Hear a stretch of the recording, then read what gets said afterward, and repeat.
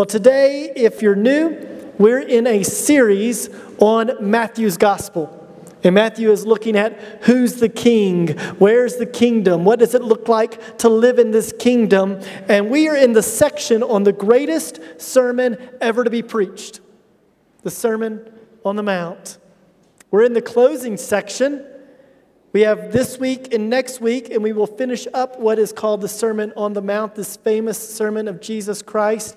And Jesus has been speaking to his disciples, to his followers, showing them this is what it looks like to live as a kingdom person, as opposed to what the religious leaders in Jesus' day were teaching.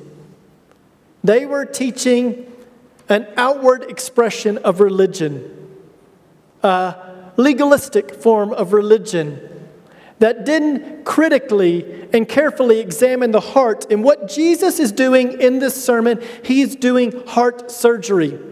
He's having each and every one of us examine our hearts before God Almighty. And here's a few things about heart surgery. It can be painful. We don't like having our hearts examined. It can hurt. It requires us being honest before God. One of the other things as we examine our heart, no one else can do that for you. Oh, sure, you can have brothers and sisters in Christ come and help you examine your heart, but ultimately that is you and God, and Jesus is showing us that everything in our life flows out of it, out of our hearts. And he closes the main body of the sermon with these words, these famous words that we looked at last week. Do unto others as you would have them do unto you, the golden rule. And now he's launching into a closing part of the sermon, but the closing of this sermon is actually the most challenging, the most difficult, some of the most controversial parts of this sermon. Jesus speaks, we saw last week, of two gates that lead to two roads that have two different ways. One is hard, one is easy, that lead to two different destinations. And he's given this hard truth.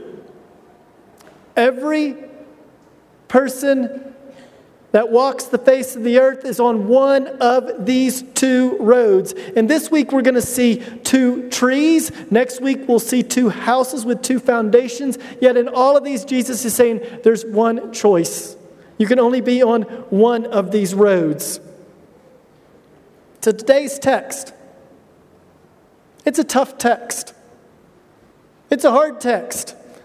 One of the things that we do here is we preach through books of the Bible. And as we walk through them, they sometimes land us in places that are hard and challenging. But these are the words of Jesus Christ. So today we're going to be in Matthew chapter 7, verses 15 through 23. If you have your Bibles, I invite you to turn there with me. If you don't have your Bibles, the words will be on the screen. And let's stand for the reading of God's good word. Hear the word of our Lord. Beware of false prophets who come to you in sheep's clothing, but inwardly are ravenous wolves. You will recognize them by their fruits. Are grapes gathered from thorn bushes or figs from thistles? So every healthy tree bears good fruit, but the diseased tree bears bad fruit. A healthy tree cannot bear bad fruit, nor a diseased tree bear good fruit. Every tree that does not bear good fruit is cut down and thrown into the fire. Thus you will recognize them by their fruits. Not everyone who says to me, Lord, Lord, will enter the kingdom of heaven, but the one who does the will of my Father who is in heaven. And on that day, many will say to me, Lord, Lord, did we not prophesy in your name and cast out demons in your name and do mighty works in your name?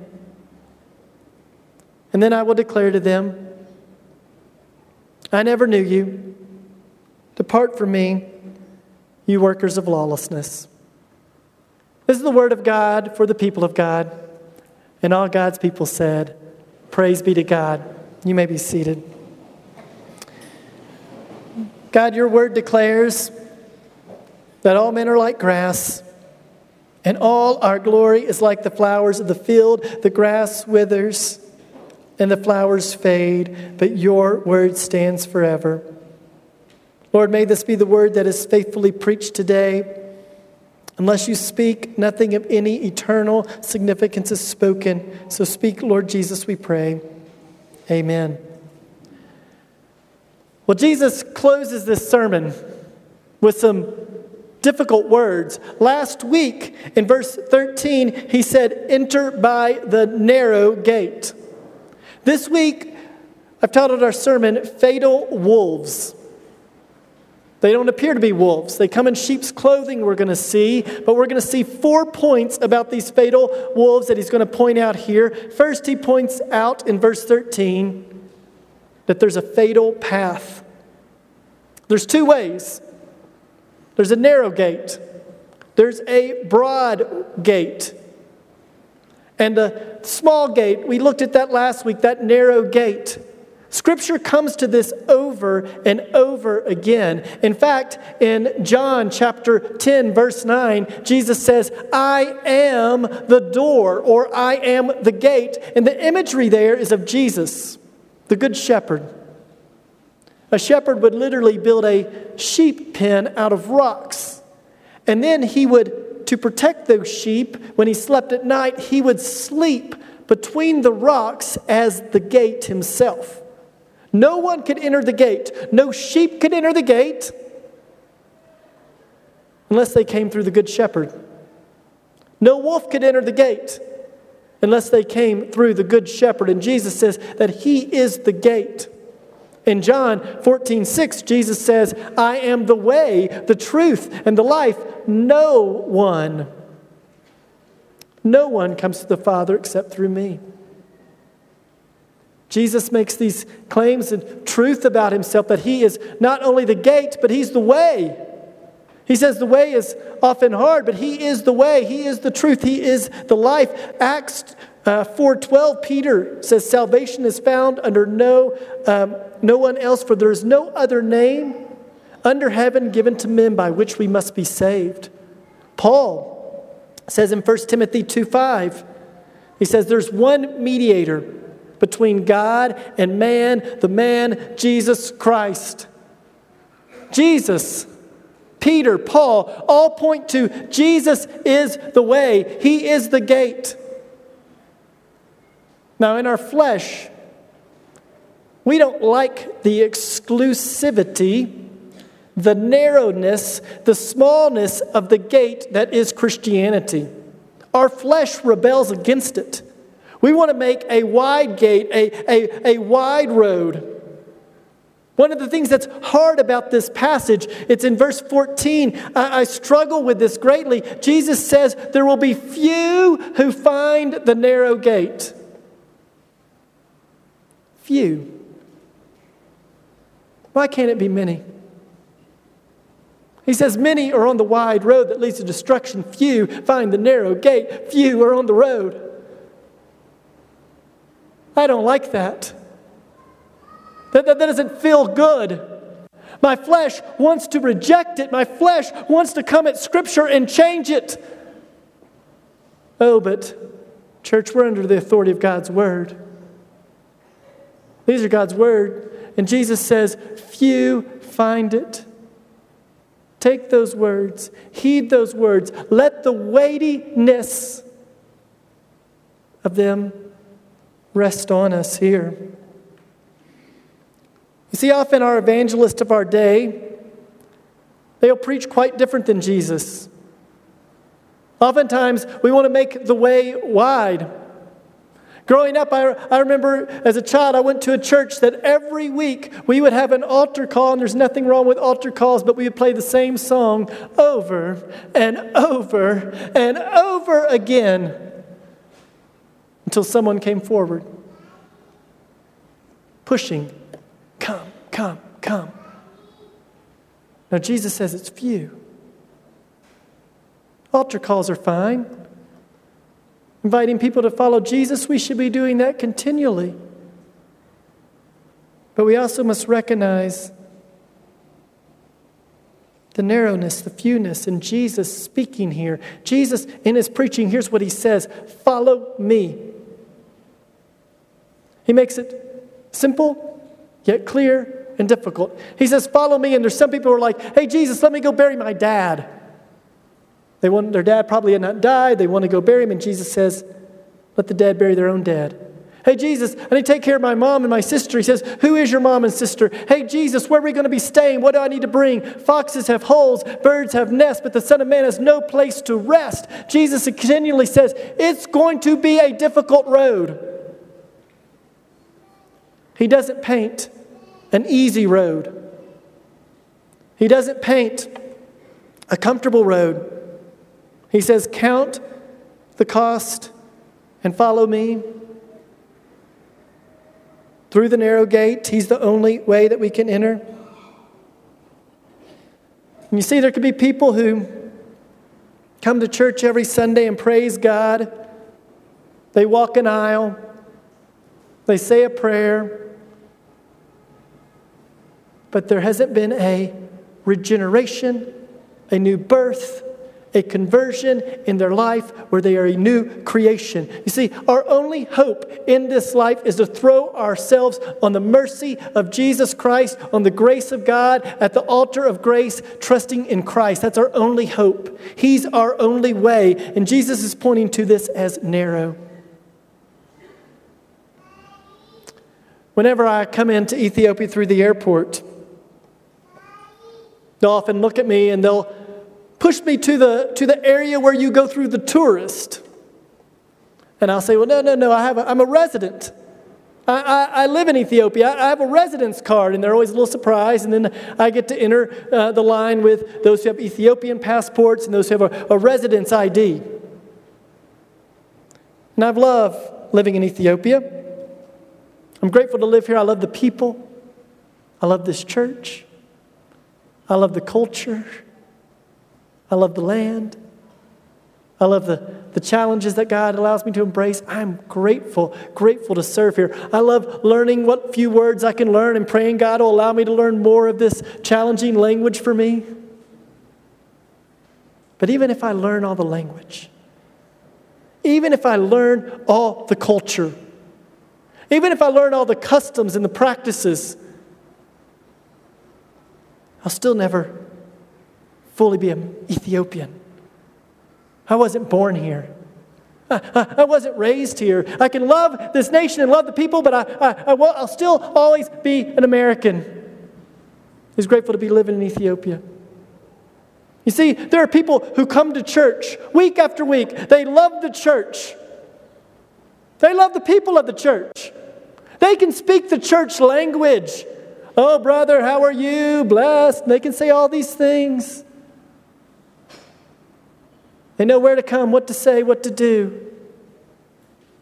But that's not what makes you a Christian. Just showing up. No, you have to be born again as a Christian. You're born again. You are given a new heart. Your heart of stone is turned into a heart of flesh. God transforms you and changes you. You see, there's many that Jesus is saying who will show up week after week.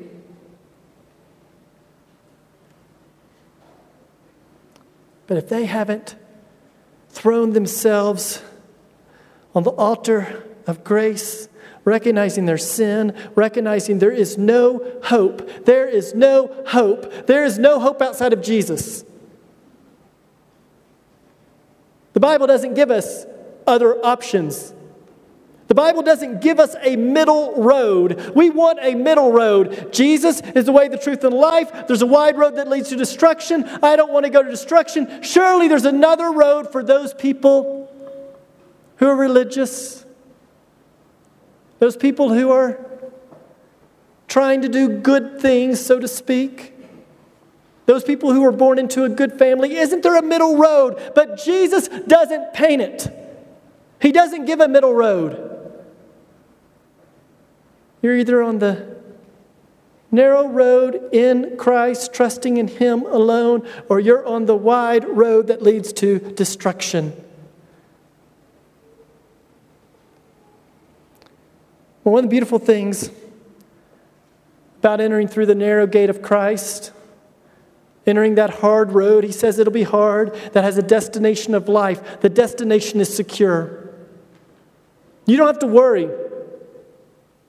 You can trust in Christ, be born again, and you are secure in Him. Just like we see the Nile River starts here in Ethiopia.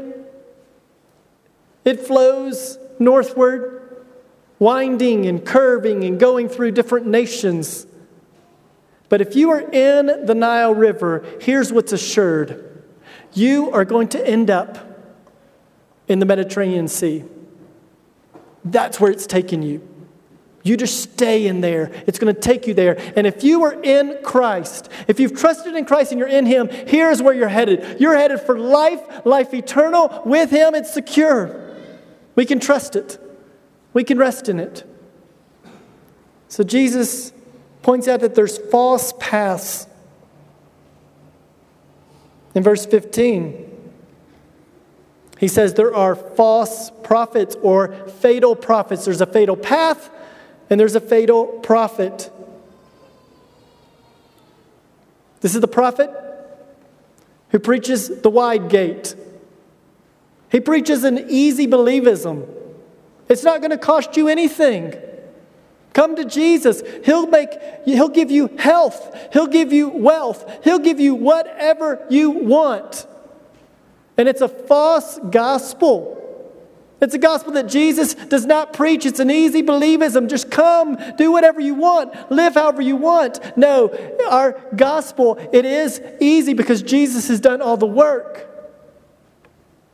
But we're created anew by Him. It's not easy in the sense that we remain in our sin. It's not easy in the sense that Jesus gives us whatever we want in this life. He says the way is hard. He doesn't say the way is easy. He says the wide road is easy. Fatal prophets preach to make you feel good about yourself. Fatal prophet doesn't like to mention this word of sin.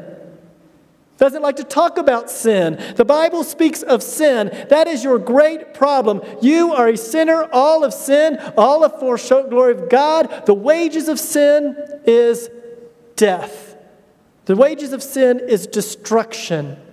And you are headed down that path to destruction unless you walk through the narrow gate. That is Christ Himself. He says, watch out that these wolves, they are dressed in sheep's clothing. They look like a sheep. They'll act like a sheep at times. They know the language. They can even take the Bible and twist it and use it for their own desires and their own wants. They can quote scriptures to you where you go, that must be true, but they're twisting the Bible. I've said this often. Scripture is the best interpreter of Scripture. If you ever read a passage and it sounds like, what does this mean? God is gracious and gives us enough Scripture that we can look and understand the parts that are more difficult. You see, a false prophet, ever since the fall of mankind, in Genesis 3, there have been false prophets. So God, in His mercy, has taken certain people and said, you will be a true prophet. And a true prophet, it does two things. They have a divine commission coming from God and a divine message coming from God. In the Old Testament, we see that. A true prophet serves as the voice of God. But just as God has a true prophet, Satan has a false prophet. A prophet who will speak something different. Listen to what it says in Jeremiah 14:14. And the Lord said to me, the prophets are prophesying lies in my name. I did not send them, nor did I command them or speak to them. They are prophesying to you a lying vision. worthless divination, and the deceit of their own minds. These prophets are deceived in their own minds. They may even believe what they're saying is true. Usually, false prophets have been taught by another false prophet, and they're just repeating what they've received. Tragically, perhaps the greatest false prophecy spreading the world today, something we call the prosperity gospel. I know some of you have heard of it. Its roots go back to the country I'm from, the United States. And it says, if you believe, you can have life in the full right now. You can have all the wealth, all the health, all these things God will give you. And guess what? If you don't believe, if you don't receive those, you don't have enough faith. It's your fault. Why haven't you have health? You don't have enough faith. Why don't you have enough money? You don't have enough faith. It's your fault. Now, a preacher who preaches that, how does he prove he has faith? He's got to have health. He's got to have wealth. He's got to have these things to show, look, I'm a true prophet. Look at what all I have. And this is an abomination of the Word of God, straight from the enemy of himself. This is a lie. Scripture is being twisted. These are often difficult things. Scripture speaks of false prophets in very unglowing terms. In the Bible, in the Old Testament, if you are a prophet, if you are wrong, then you are not a prophet of God. A prophet of God was right 100% of the time in the Old Testament. I've talked to several people. It's been a unique thing in the recent weeks and recent months. I've had several people come to me with words from a prophet that they prophesied over them. I've had 2 people say, the prophet prophesied that I would die soon. And I said, well, I don't know what soon is. I don't know what that means. Could be today, it could be a year from now, it could be 20 years from now. But unless Jesus returns, you will die. But here's what I can tell you also. God has not given us a spirit of fear and timidity, but a spirit of love and power and self-discipline. If what he said is driving you to fear, then it is driving you away from the heart of God. God has not given us fear. No, the only fear we're to have is a fear of God himself. Death has no sting. Now, lots of people love to call themselves a prophet.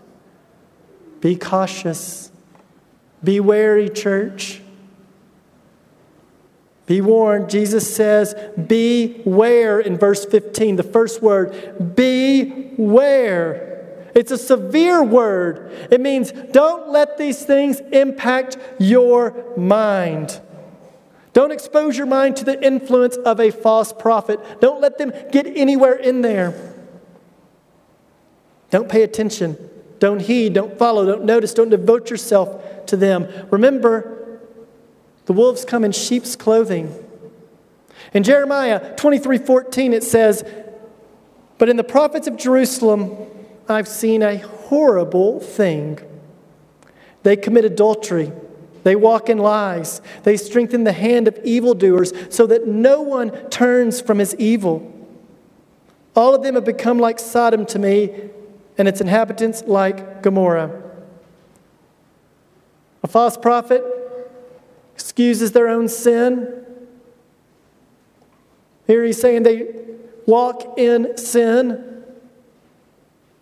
No, the follower of Christ, when we see our sin, we repent, we mourn, we grieve, we hate our sin, and we run to Jesus because he's the one who has forgiven us and the one who we long to be in. The Old Testament warns over and over again against false prophets, preaching lies. They're phony, they're false. They love an audience. They love power. They love money. They love their influence. They love a crowd. They love prestige. They don't like to be questioned. Ephesians 5:6 says this, Let no one deceive you with empty words, for because of these things, the wrath of God comes upon the sons of disobedience. There are going to be those who want to deceive you. Don't be surprised by it. Don't let it shock you. The enemy wants you to be deceived, to believe a lie. Colossians 2:8 says, "See to it that no one takes you captive by philosophy and empty deceit, according to human tradition, according to the elemental spirits of the world, and not according to Christ." Our world has lots of philosophies. Here's how to best live your life. Here's how things should operate best. Here's the best worldly leadership practices. Here's the best worldly ideas. No, we go to Scripture. Scripture says, I'm to die. I'm to be a servant. I'm to be lowly. We go to Scripture over and over again. We don't turn to the philosophies of the day. If someone is trained to find counterfeit money is money that has been produced by someone to look very real so that they could spend it, but it's not real. It's not the real thing. Whenever you're trained to find counterfeit money, they do not show you counterfeit money. They do not have you look at counterfeit money. What they have you do is take you to the real thing, the real money, and you study it in detail to the point that you can quickly spot out anything that's amiss in a counterfeit. That's what we're to do with God's Word. We go to God's Word to see, is this true? Does this match? You see, God's Word teaches over and over again. We sang it a little while ago. In Christ alone. Not Christ plus works, not Christ plus religion. It's Christ alone. That's where our hope is found. Anything else that's preached is in contradiction to Scripture. It's Christ alone that saves. It's through grace alone, His grace alone, that we are saved. He says, beware. 2 Corinthians 11:14 says, no wonder, for even Satan disguises himself as an angel of light. So false prophet, they're going to look the part. They're going to look kind, going to look gracious. There's going to be things that you may see about them because they disguise themselves as angels of light. A few ways that you can tell them: they preach an easy believism. They preach a different gospel. They don't preach it's Christ alone. They preach, come however you want. That you don't have to throw yourself at the altar of the grace of God. That you don't have to throw yourself on His mercy. They preach an easy believism. They preach a works-based righteousness. That it's not Christ alone, but like it's Christ plus you've got to bring something. You've got to have works. You've got to do something. You've got to have these other things. No, it's Christ alone and Him alone that saves. A false prophet, they don't receive correction well. They don't like correction. They're the prophet. They don't want to be questioned. I'll tell you one of the things I'm most grateful for here at IEC is that we have a plurality, meaning several elders. Our elders are gracious, godly men seeking Christ. And I can tell you there's been times where I've said something that was confusing, or I've said something that was misunderstood, or even I've acted in a way or done something that wasn't as kind and graceful as it should have been. And I can tell you our elders have come and graciously, kindly asked me about it. Church, I praise God for that. I need that. I need men in my life who will come and say, hey, we want to help you. We want to speak into your life. We want to help your life fully align with God's Word. We need that. You see, that's what Jesus is speaking of here. The religious leaders. Jesus said, blessed are the poor in spirit. They weren't poor in spirit. They were proud and arrogant. Blessed are those who mourn. They didn't mourn their sin. Blessed are the meek. They didn't become humble. Blessed are those who hunger and thirst for righteousness. They didn't crave righteousness. That's what we should crave. The more Christ-like we become, the more humble we become.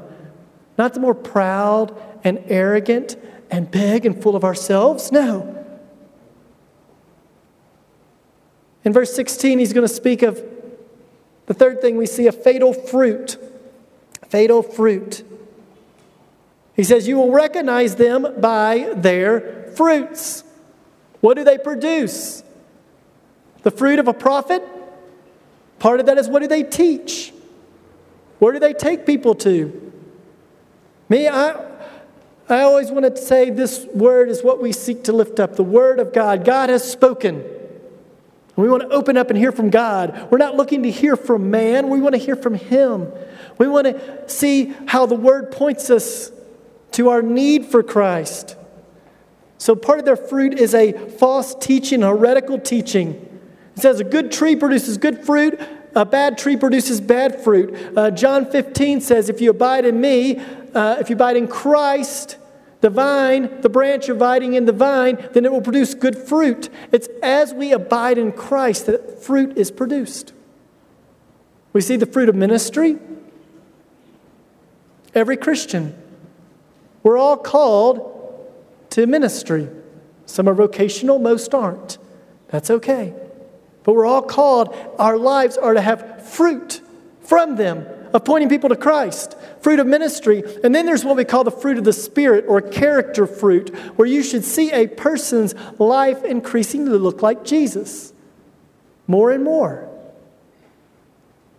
You see, a false prophet is protecting their image. How people look at them is really important, so they protect that. Now, the one who speaks for God, they're not concerned about their image, they're concerned about the glory of God. That's why they're willing to receive correction. That's why they're willing to do these things. So they have fruit. He speaks, every healthy tree produces good fruit, diseased tree does not. And in verse 16 he says, every tree that does not bear good fruit will be cut down and thrown into the fire. These false prophets, these false teachers, they are headed people on a road to destruction, and at some point it'll be dealt with. They'll be cut down, and their destination will not be life because they do not know Him. He says you'll recognize them by their fruits. Again, he has this word many in here. That's difficult. Many get led astray. In verse 23, we see a fatal verdict down here. In verse 21, Jesus says, not everyone who says to me, Lord, Lord, will enter the kingdom of heaven. It's the one who does the will of my Father. So, again, not everyone who comes says, Lord, Lord, we prophesied in the name of Jesus. We did miracles and we said the name of Jesus. We did all these things and we said the name of Jesus. Like the name of Jesus, he says to prophesy. We talked about this a few weeks ago. The name of Jesus is you line up with the heart of God. You line up with the heart of Christ. And he says, it's the one who does the will of my Father. As we pray, as we get into the Word, God moves us more and more toward His will, not Him moving to our will. He transforms us. He changes us. He renews us. And in verse 22, again, I mentioned this a second ago, he says, on that day, many will say, Lord, Lord, did we not prophesy in your name? I wish I could change that to be a few, to be some. Jesus, who knows all things, God incarnate.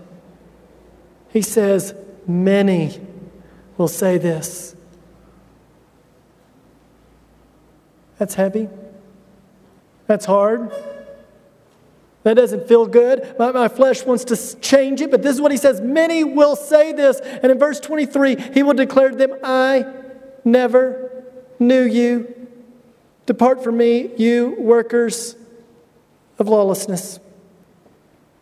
We get the fourth thing here in verse 23, a fatal verdict.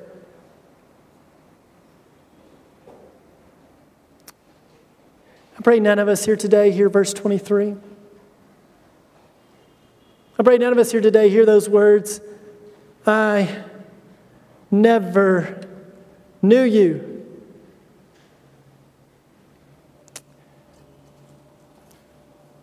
Several years ago, I was a part of a church plant, and we started with 7 elders.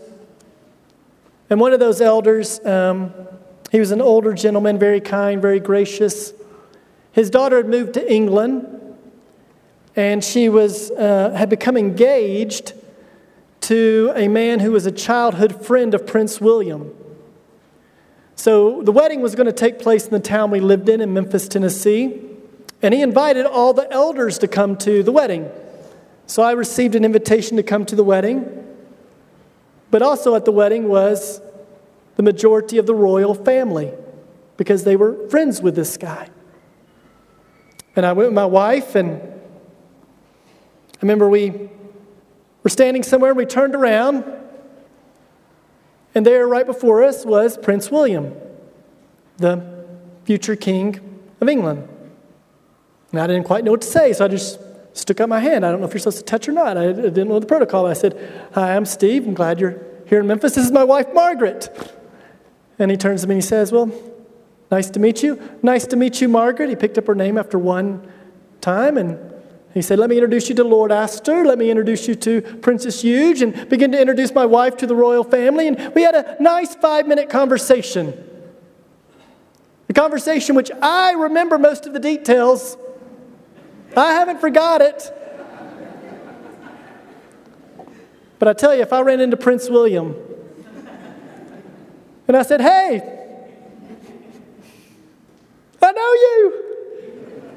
Good to see you again. He would look at me and go, who are you? I don't know you. Oh yeah, we met at a wedding in Memphis. I don't remember that conversation at all. I don't remember meeting you. I don't know you.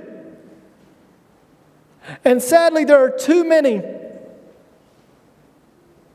who heard about Jesus and they go, that sounds good at age 8, and then their life never transformed. They were never truly born again. There was no change in their life. They're banking on the fact that they know some facts about Jesus. But Scripture doesn't talk about it that way. The demons know facts about Jesus. Satan has right information about Jesus. Scripture speaks of us being a new creation. We repent of our sin. We see the fruit in our life. We see those things. And tell me, my wife, Margaret. I know my wife, Margaret. She usually sits down here in the front row, and I can tell you what she's thinking during a sermon. I can just catch a glance of her face, and I know what's going on. I know her. I know when she's having a bad day. I know when she's frustrated. Sometimes I can even tell when she's frustrated with me. I know her. I spend time with her. I love her.